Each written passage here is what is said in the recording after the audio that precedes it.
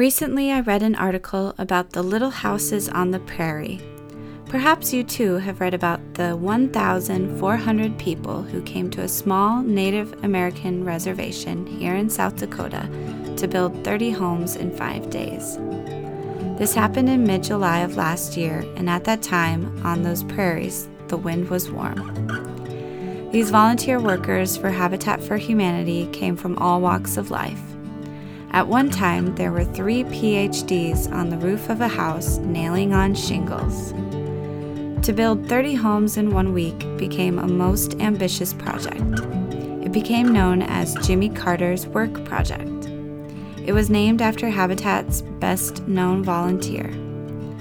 Alongside was former First Lady Rosalynn Carter working with her husband. There they were for the week, dressed for the work project. The people called the former president Wauwikia Lakota, for one who cares about people. You perhaps have heard about many completed projects by Habitat for Humanity. If you have a hammer and want to find out about more, call 1-800-HABITAT. This article that I read about building new houses on the prairie was of great interest to me. Over a fortnight in December of last year, I volunteered to clean houses and apartments in an area in Ohio. It became a real mission of love when I saw the completed projects before returning to my own little home on the prairie and enjoying that cup of Christmas tea.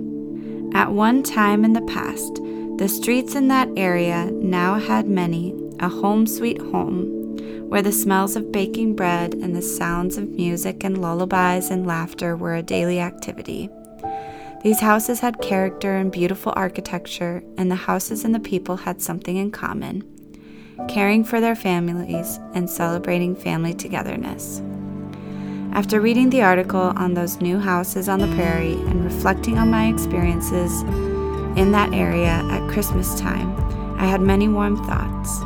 Whether it is houses on the prairie or apartments in a city, they do have something in common: homes where there can be the warmth of love and real caring and compassion.